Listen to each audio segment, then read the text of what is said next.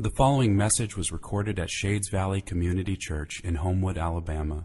For more information and resources from Shades Valley, please visit us at shadesvalley.org. So I invite you to open your Bibles to 1 Corinthians 1. Today's scripture reading will come from 3 different books in the New Testament. So follow along with me as I read 1 Corinthians 1:18.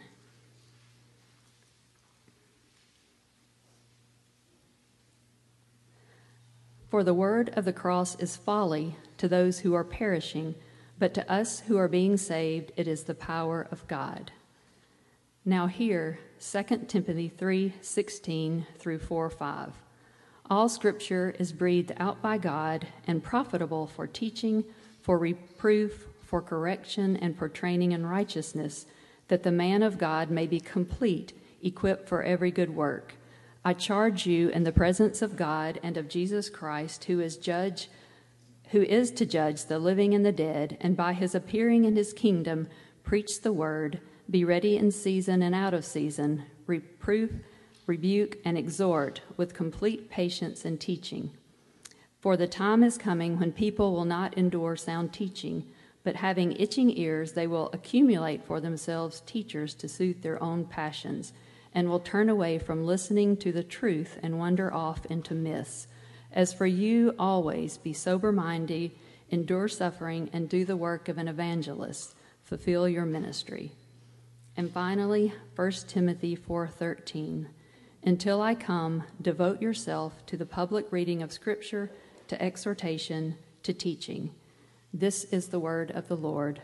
Thanks be to God. So I invite you to open your Bibles to 1 Corinthians 1 as we continue our series, Family Meals.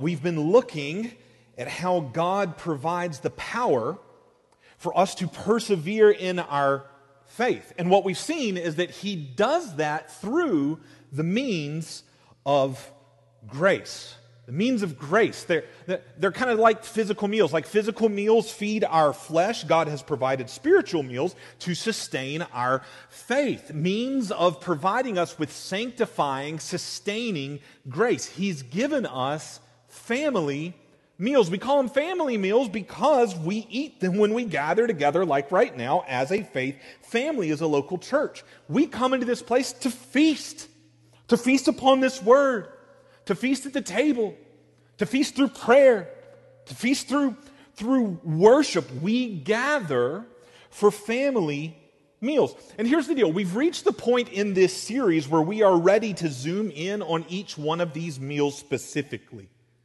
in order to see exactly how we can consume them so that they feed our faith. And this morning we're going to begin with the Word. The family meal of the Word, the means of grace of the Word. We're going to begin with the Word because it is the foundational means of grace. What I mean by that is all the other means of grace flow from this one, the table.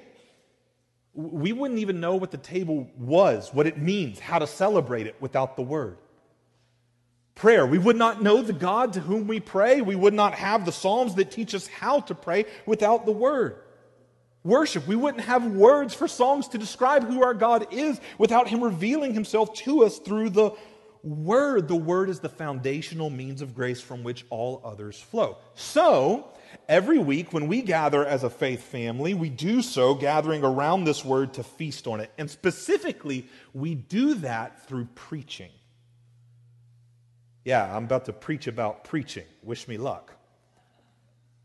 We gather week after week to feast on this word through preaching. How does that work?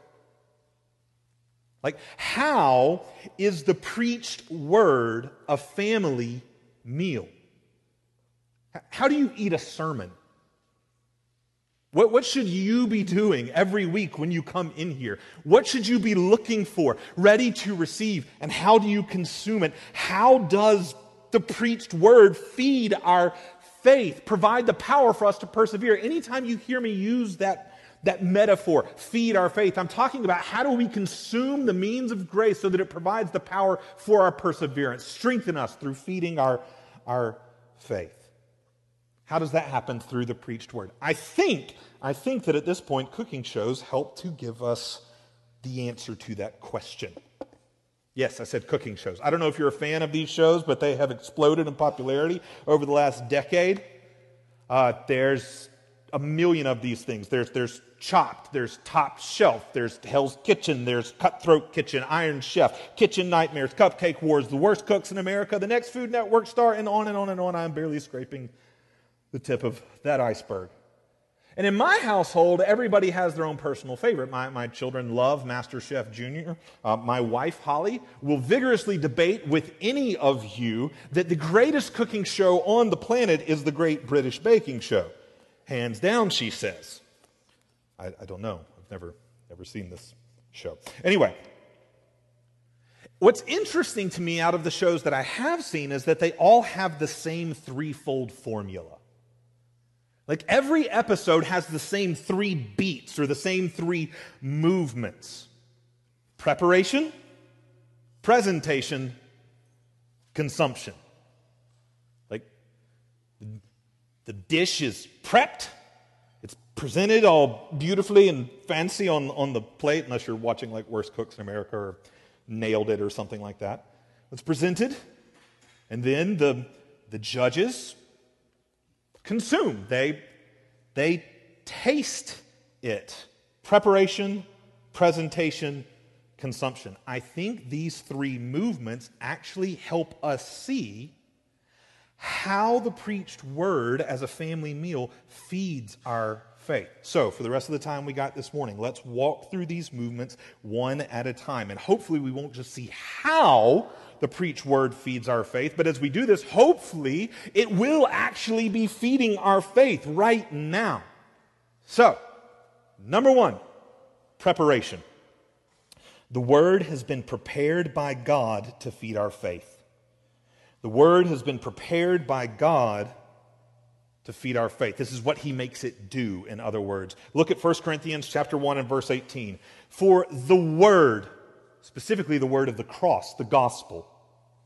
For the word of the cross is folly to those who are perishing, but to us who are being saved, it is the power of God. And to the world of first century Corinth, Greece, and to the world of 21st century America, the word of the gospel seems so foolish and weak. But to us, who are being saved, did you notice that? Present tense.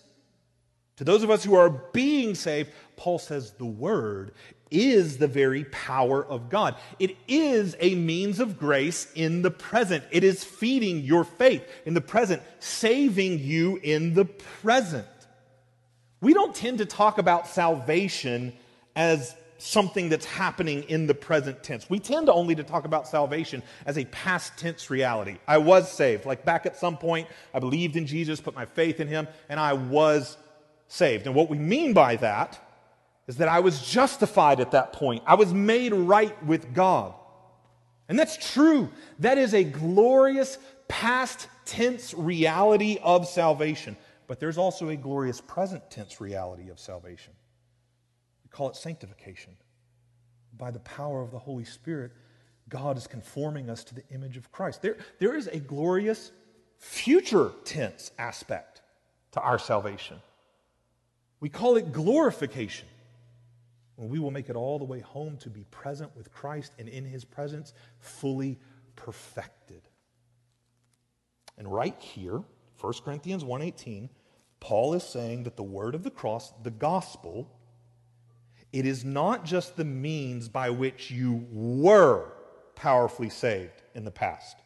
It is that, but it's not just that. We often think of the gospel as the door into Christianity. It's not the door, it's the entire path, beginning to end. He's saying the gospel, the word, is not just the means by which you were powerfully saved and justified in the past. It is also the means by which you are being saved, powerfully sanctified in the present. Indeed, the gospel is the means by which God will provide you with everything you need to get you all the way home to the future salvation of glorification. Look back up at verse 8, 1 Corinthians 1 and verse 8. Paul makes that promise that God will provide everything you need to get you all the way to the end. 1 Corinthians 1 and verse 8. God will sustain you to the end until you're perfected in the presence of Christ, guiltless in the day of our Lord Jesus Christ. God will sustain you. He'll provide the power to get all the way to the end. How's he going to do that, Paul? What means has God prepared to feed our faith? Paul says the word of the cross, the gospel. He says it right here in verse 18 at the beginning of this letter. He says it again at the close of this letter. 1 Corinthians chapter 15, verses 1 and 2. Now I would remind you, brothers and sisters, in case you forgot, since chapter 1 and verse 18, I would remind you, brothers and sisters, of the gospel I preached to you, which you received, in which you stand, and by which you are being saved, if you hold fast to the word I preached to you. Paul says the gospel is the power of God in which you stand right now, in the present moment, in which you are being saved right now, in the present moment. It is the means of God's grace. It is the means by which, it's the meal by which He is feeding your faith. So hold fast to it, Corinth. Hold fast to it, Shades, or in other words, consume it. He is going to strengthen and sustain you through the means of the word, the meal of the word, then consume it. How? We've seen the word of the gospel has been prepared by God to feed our faith, but how does it come to us? How is this family meal presented to us on the plate? This is where we move from preparation to presentation. Number 2. Presentation. The word is presented on the plate of preaching. The word is presented on the plate of preaching. Now, really quick, caveat here. I am not about to make this argument in order that I may have some job security.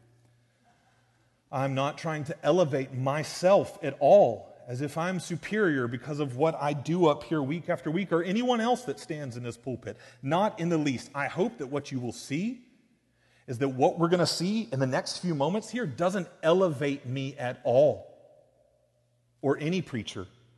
It actually is rather honest about preachers and their brokenness and the purpose in that. A presentation. The word is presented on the plate of preaching. This is what we actually just heard Paul say when I read 1 Corinthians 15, verses 1 and 2 to you.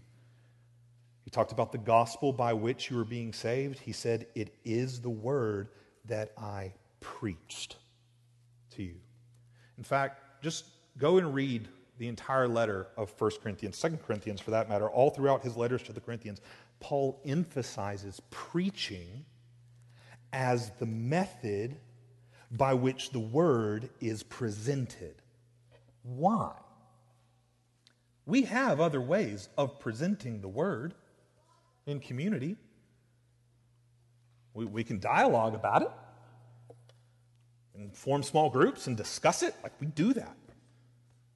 Or how about the one that was emphasized the most in the tradition that I grew up in, private personal devotion, which, let me just go on a tangent for a second right here. I've been promising to go on it for a little bit. Private devotions, that's an oxymoron. There's no such thing in Christianity as private devotions. And everybody's like looking at me wide-eyed. What is he talking about? Christianity is not a private religion. It's a public one, a one of community, and this is not a private book, it's a communal book. This is a book written to community, for community, to be read, preached, studied, learned, memorized in community. Am I saying you don't need to read this thing privately? Not at all. Absolutely do. But always bring your private devotion into connection with community. Otherwise, you will end up in one of two places, discouragement or destruction. I have walked alongside of so many people who get discouraged. They can't understand the Bible. They can't figure it out. It doesn't make sense to them. So they walk away from it entirely as a source of revelation about God. It's because you were never meant, I was never meant to tackle this thing by myself. It's a book to community.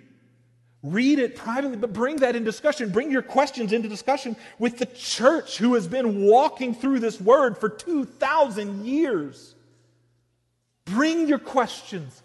Ask them. Wrestle it out with Christians who are further down the road than you. I do this every week. Every week, I sit up in my office and I discuss what I'm preaching with a bunch of dead people.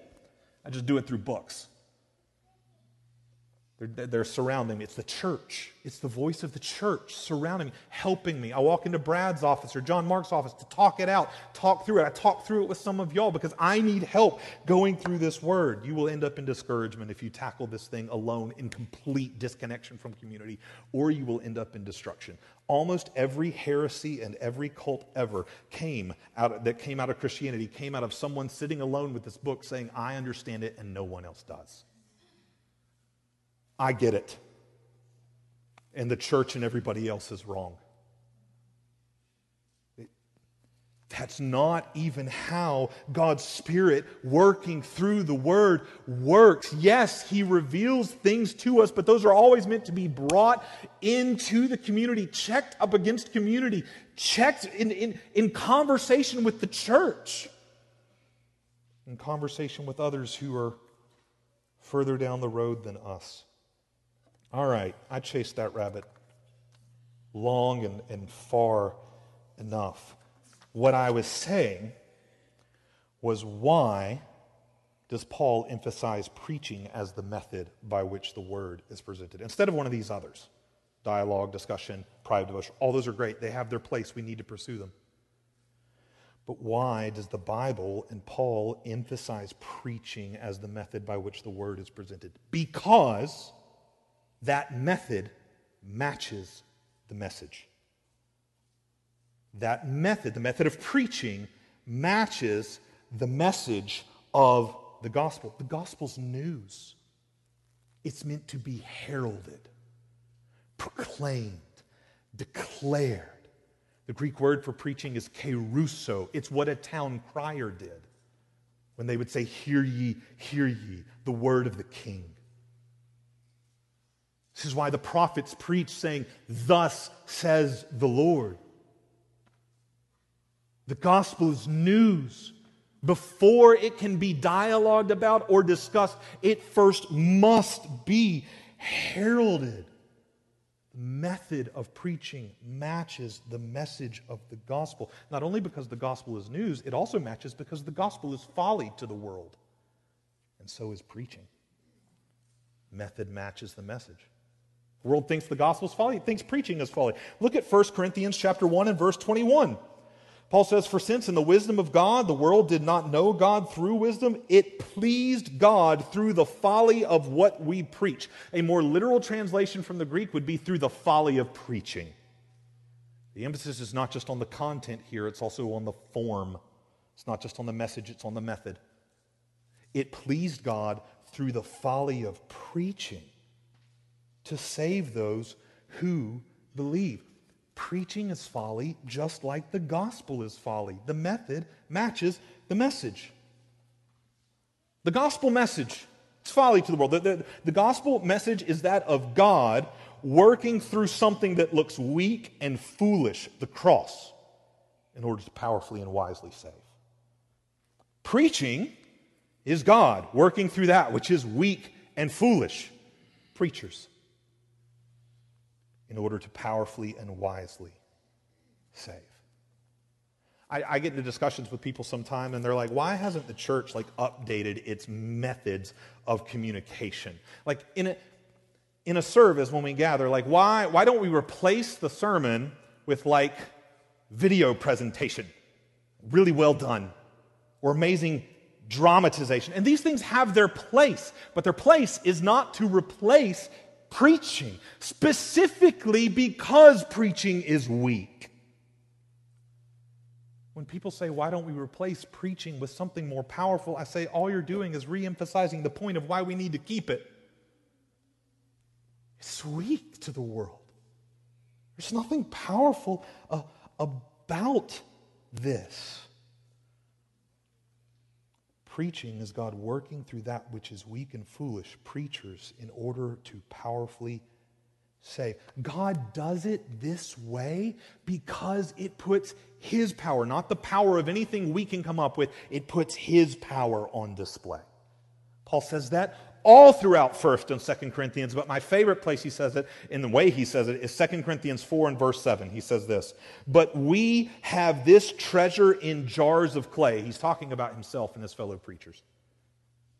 We're jars of clay, common, nothing special, everyday use, dirty vessels that just break and you buy another one. Nothing special about us. Weak, common. We have this treasure in jars of clay to show that the surpassing power through preaching. Go back and read it in 2 Corinthians 4. He's talking about the power that comes through preaching to open people's eyes that are blind to see the light of the glory of God in the face of Jesus Christ.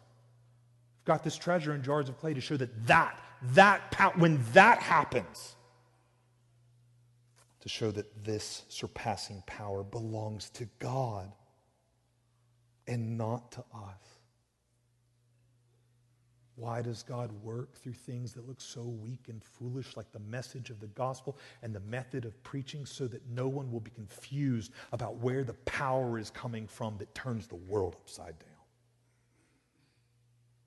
It's coming from Him. Shades. When you hear the foolish message of the gospel through a fool like myself, and it rocks your world and flips and transforms everything, you know that you have had an encounter not with Jonathan but with Jesus. This is what He does through preaching. He strengthens your faith. He brings about your faith and He strengthens it. Hebrews 13 says He's the author and the perfecter of your faith. He brings it about and He strengthens it. Romans 10 says He does that through the Word. Faith comes by hearing, hearing through the Word of Christ. Romans 16:25 says it most explicitly. God is able to strengthen you, Shades. How? God is able to strengthen you according to my gospel and the preaching of Jesus Christ.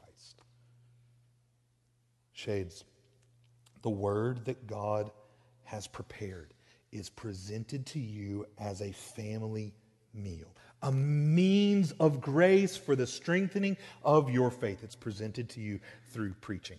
What does that look like on the plate? You can go to lots of churches and see things that are passed off as preaching. Are they? What does biblical preaching look like? This thing that's getting presented to you on the plate. Like when you show up week after week, what should you be looking for on the plate of preaching? I want you to know this, not just so that you're looking for it here, but if the Lord moves you and you go anywhere else, you know what to look for.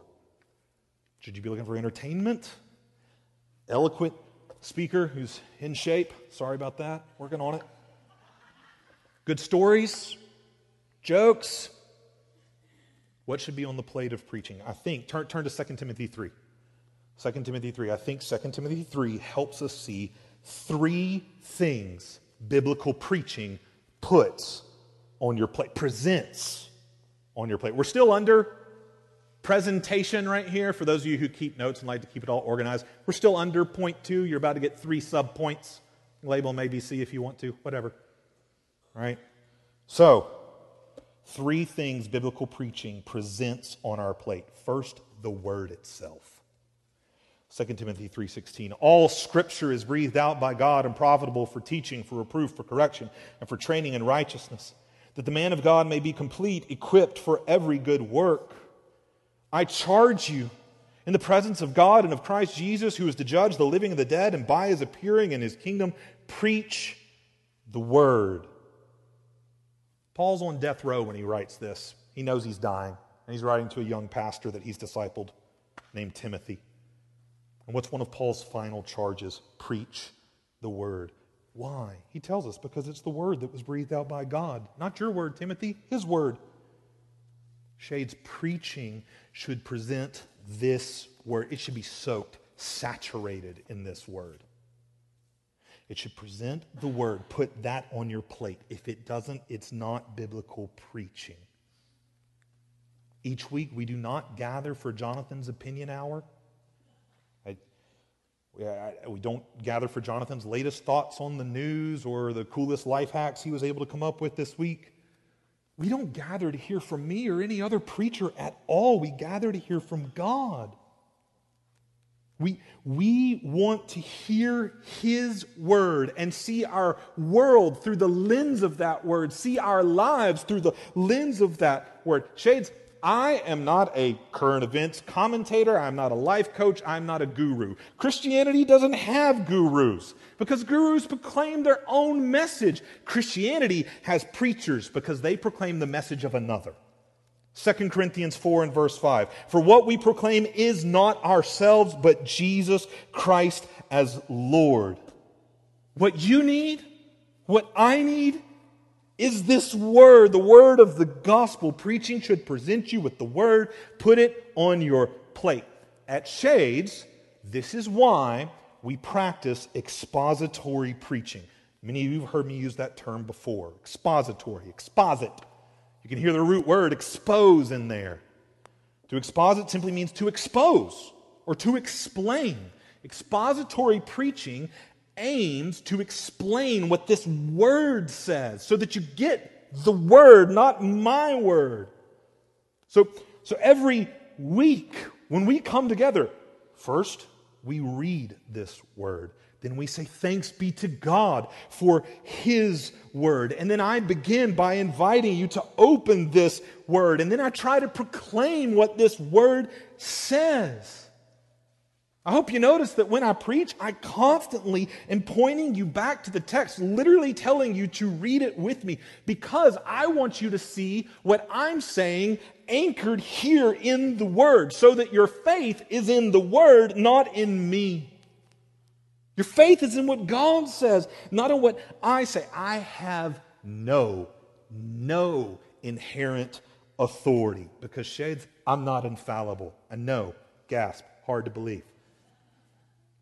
I have no inherent authority. I'm not infallible, but this word, it has all authority because it is infallible. Shades, only follow me or any other pastor.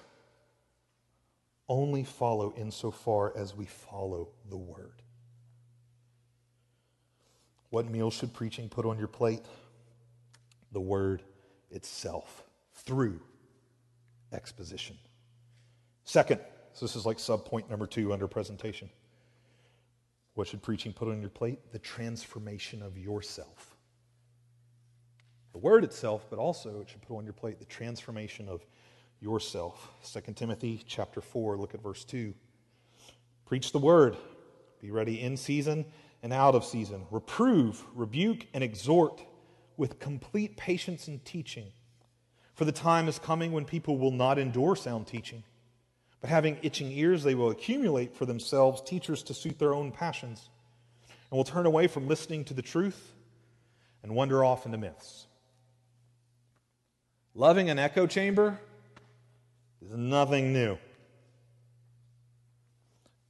An echo chamber, if you don't know, is surrounding yourself with sources that will simply echo back to you what you already think, so that you can always feel affirmed and never challenged, always correct and never corrected. And what most of us do, what I myself have been guilty of doing, is we curate our friends and our social media feeds and our news sources so that they become echo chambers of affirmation. That's nothing new, Paul says right here. Paul says people have always accumulated voices, teachers that suit their own passions. To say the things that will scratch their ears where they itch, by telling them what they want to hear. Shades, that's not what preaching puts on our plate. Preaching is not an echo chamber.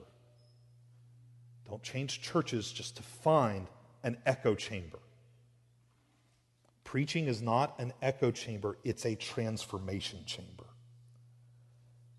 Because the Holy Spirit of God works through the Word to do what we just read right here, to reprove, to rebuke, to exhort, to teach.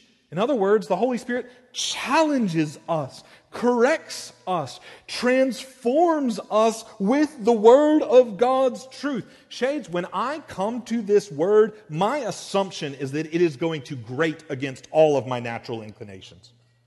It's going to grate against the way I naturally think. It's going to grate against the way I naturally feel and love, because I believe I live in a post-Genesis 3 world where every part of me is affected by sin, including my loves, including the way I think. And so my mind and heart need to be renewed, need to be transformed. And that happens by the Spirit working through this Word. Jesus himself said this.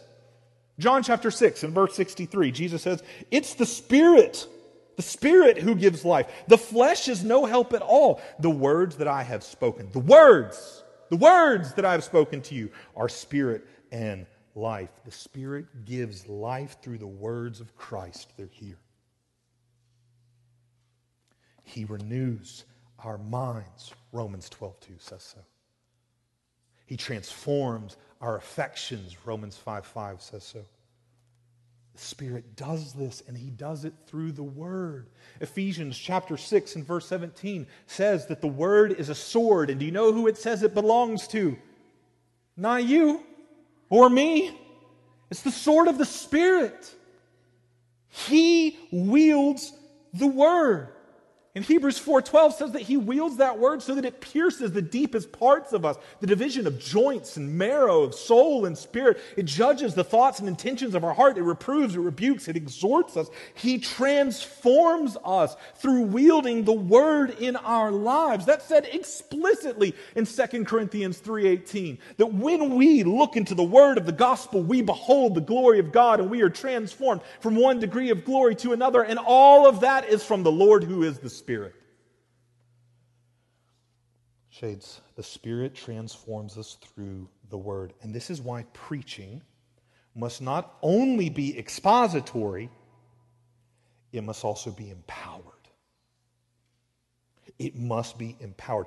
Preaching must be, has to be empowered by the Holy Spirit of God, because its aim is not merely to convey information, but to bring about transformation. I can't do that, Shades. No preacher can.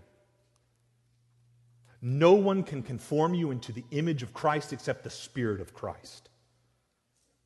My preaching professor and mentor, Dr. Robert Smith Jr., he told us, he's like, if you want to be encouraged as a preacher, then you need a good picture of what your task is. Turn to Ezekiel 37. Ezekiel 37 is the Valley of Dry Bones passage, where Ezekiel is put before a valley of dry bones and told, prophesy so they come to life. And Dr. Smith looks at all of us, a room full of bright-eyed and bushy-tailed young preachers out to change the world, and goes, that's your task. Good luck. Do you know what makes those bones come to life in Ezekiel 37? The Spirit of God comes upon the bones, and Ezekiel says, I heard a rattling. Prophesy, Ezekiel, prophesy to the Spirit to bring life into the bones. Preach, Ezekiel, and it won't be your preaching, but the Spirit will work through the means of it, because I am a God of means. I love to work my power through things, and I work my power through my word when it is declared, and I bring about resurrection life. Preaching is impossible apart from the Holy Spirit of God. Shades, what meal should preaching present on your plate? The Word itself, for the transformation of yourself. In other words, empowered exposition. This is what it needs to put on your plate. Empowered exposition. And the third thing that preaching should put on your plate, this is the third subpoint under number 2. Should put the word itself, the transformation of yourself, and third, an encounter with Jesus himself. Look at 2 Timothy 4 and verse 5. As for you, Timothy, I've told you what's going to happen. These people aren't going to want to hear what you have to say. So here's what you're to do. As for you, Timothy, always be sober-minded. Don't let them change your mind. Endure suffering. No matter what they say to you, endure suffering. Do the work of an evangelist. Fulfill your ministry. Here's what you're to do. Do the work of an evangelist. What's the work of an evangelist? To point people to Jesus. That's what an evangelist does. That is what the goal of all preaching should be. Paul here is talking about all preaching. It should be to point people to Jesus. Through empowered exposition, we aim to encounter Christ. The aim is exaltation. Preaching is not just empowered, it's not just expository, it is empowered, expository exaltation. That's my definition of preaching. That's how I think about it. That's what I'm trying to do. I stole 2/3 of that definition. The phrase expository exaltation, that was coined by Pastor John Piper. Totally janked that from him, but I perfected it. I added a third word, another E, empowered. Just to try to get it, my personal definition of how I think about preaching. Preaching is empowered, expository exaltation. In other words, preaching is by the Spirit, empowered, through the Word, expository. We encounter and worship and are transformed by Jesus. Exaltation. That's the goal. That's the goal of this word. The whole Bible points us to Christ. So all of biblical preaching must point you to encounter Christ. I'm with Paul in 1 Corinthians 2 and verse 2 where he says, I decided to know nothing among you except Jesus Christ and Him crucified. That doesn't mean the only thing that Paul talked about was Christ on the cross. It means that undergirded, gave shape. It centered everything he had to say.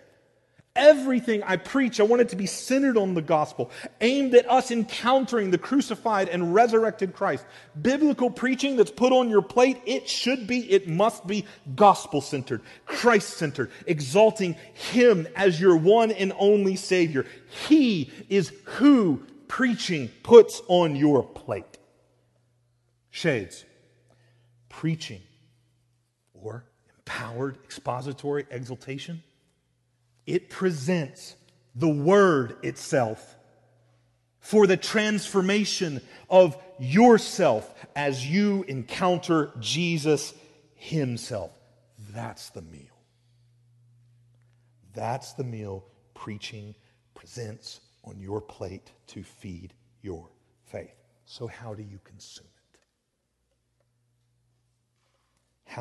How do you consume the family meal of the Word? This is where we move to our third and final point.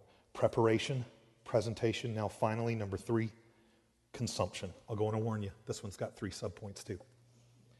Consumption. The Word is consumed through empowered, expository exaltation. The Word is consumed through empowered, expository exaltation. I told you that that's how I think about preaching. It shapes how I think about it. And I don't just mean it shapes how I think about preaching from the proclamation side, but also from the receiving side.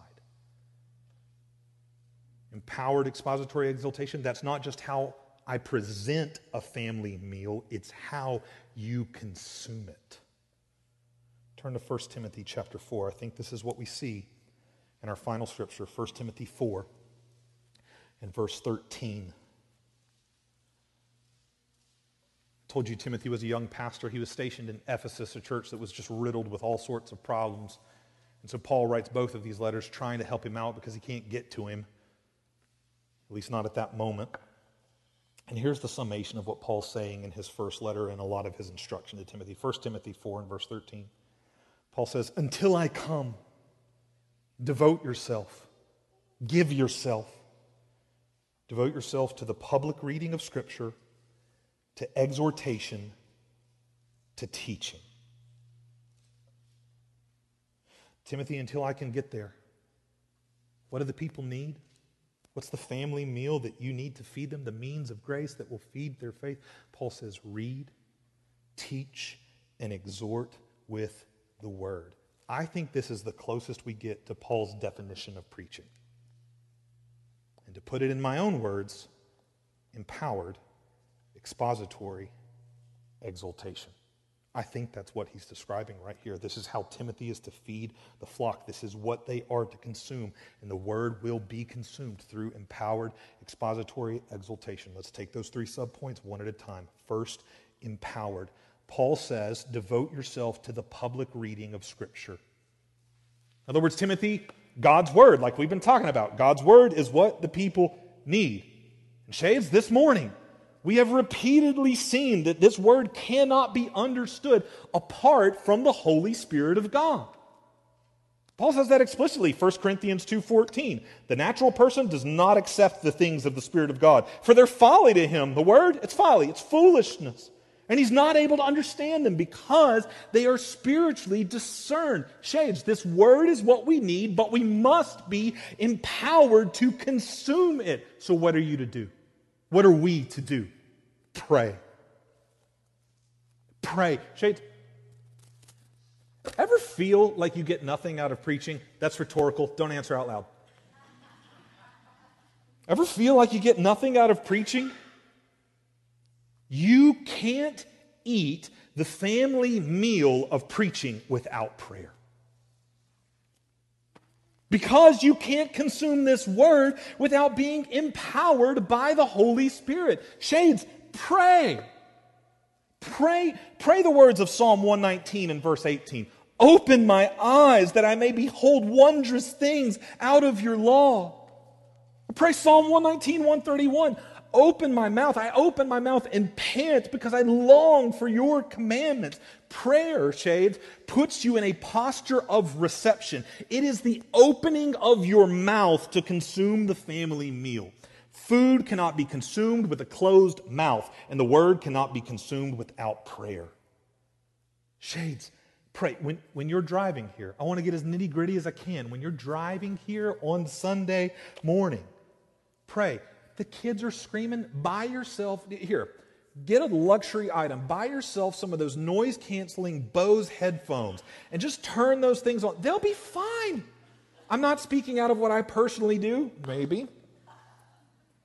When you're driving here on Sunday morning, pray. Or when you're logging on because you're watching from home right now, pray. Pray for ears to hear, eyes to see, a heart to receive. And shades, don't just pray for yourself, pray for me. Or whoever is preaching. Charles Spurgeon, most powerful preacher of the 19th century, he was once asked the secret of his success. And he replied, my people pray for me. They pray for me. Pastor and author Don Whitney, he says, do you want better preaching? Pray for it.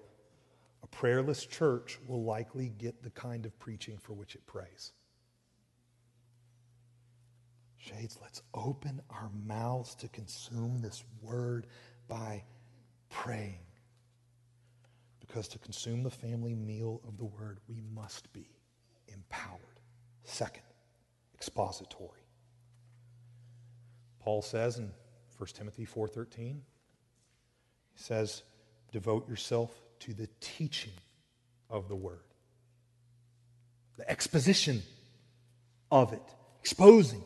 Showing what it says. And shades, expository doesn't just mean that I seek to show what's here. It means that you seek to see what's here. Do you want to consume the family meal of the Word? Seek to see what the Word says. Shades, that is not always easy. It takes work. Most things that are worth anything are not easy. They take work. And there is nothing in this life worth more than knowing God through His Word. Psalm 19 and verse 10 says that God's Word is more to be desired than gold, even much fine gold. Read about the gold rushes of the 19th century and see what people were willing to do for gold. God's Word is worth infinitely more. The rest of Psalm 19 and verse 10 goes on to say that God's Word is sweeter also than honey and drippings of the honeycomb.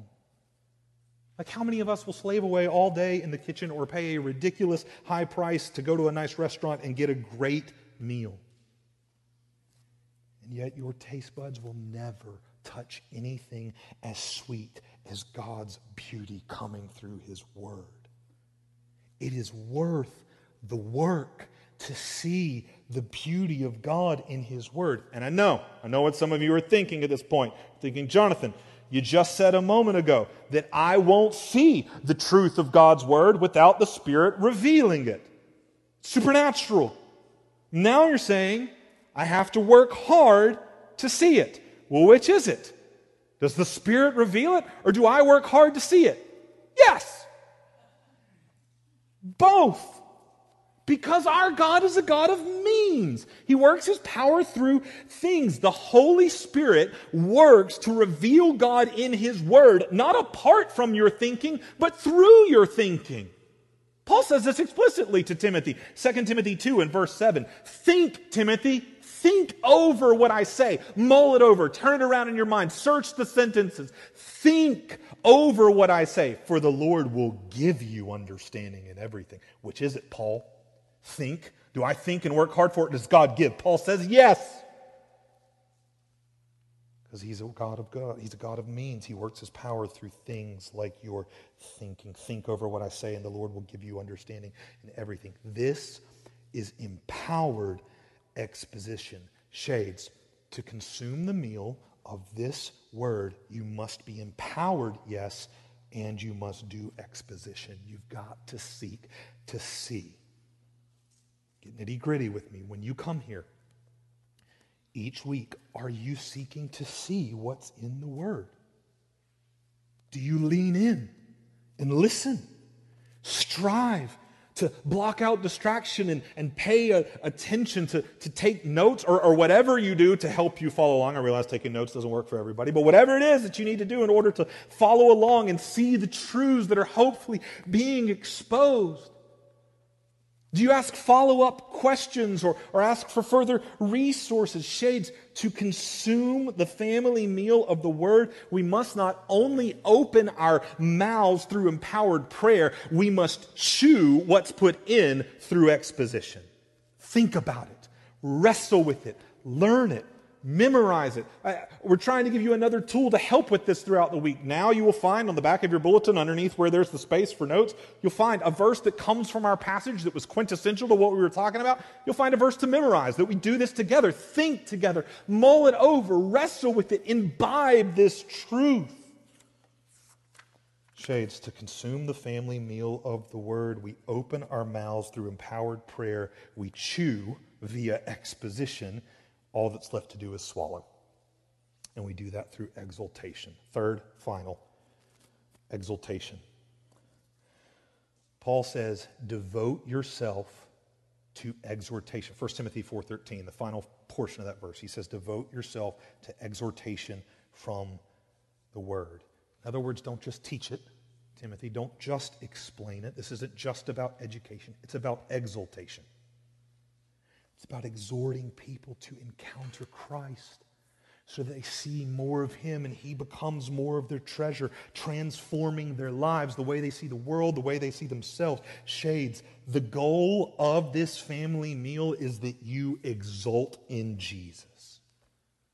This is why you pray to be empowered. This is why you do the hard work of exposition, so that by the Spirit, through the Word, you encounter and exult in Christ. Right now, in here. Shades, this is why we don't end our services with the sermon. When we get done with this, we've got plenty of space left to exult in Jesus. Through the table, through prayer, through song, we exult in Jesus in here, and then we do a benediction. We go forth exulting in Jesus out there. We go forth to lift high the Christ that we've been empowered to see. Shades, this is how God is at work feeding our faith through the means of grace that is His Word. This is how He is providing all that we need to persevere through the family meal of His Word. He is renewing our minds, transforming our hearts, transforming our thoughts and our affections so that we treasure Him above all and cling to Him through all. We persevere. Shades. God has prepared the Word to feed our faith, presented it to us through preaching. Let's consume it through empowered, expository exaltation.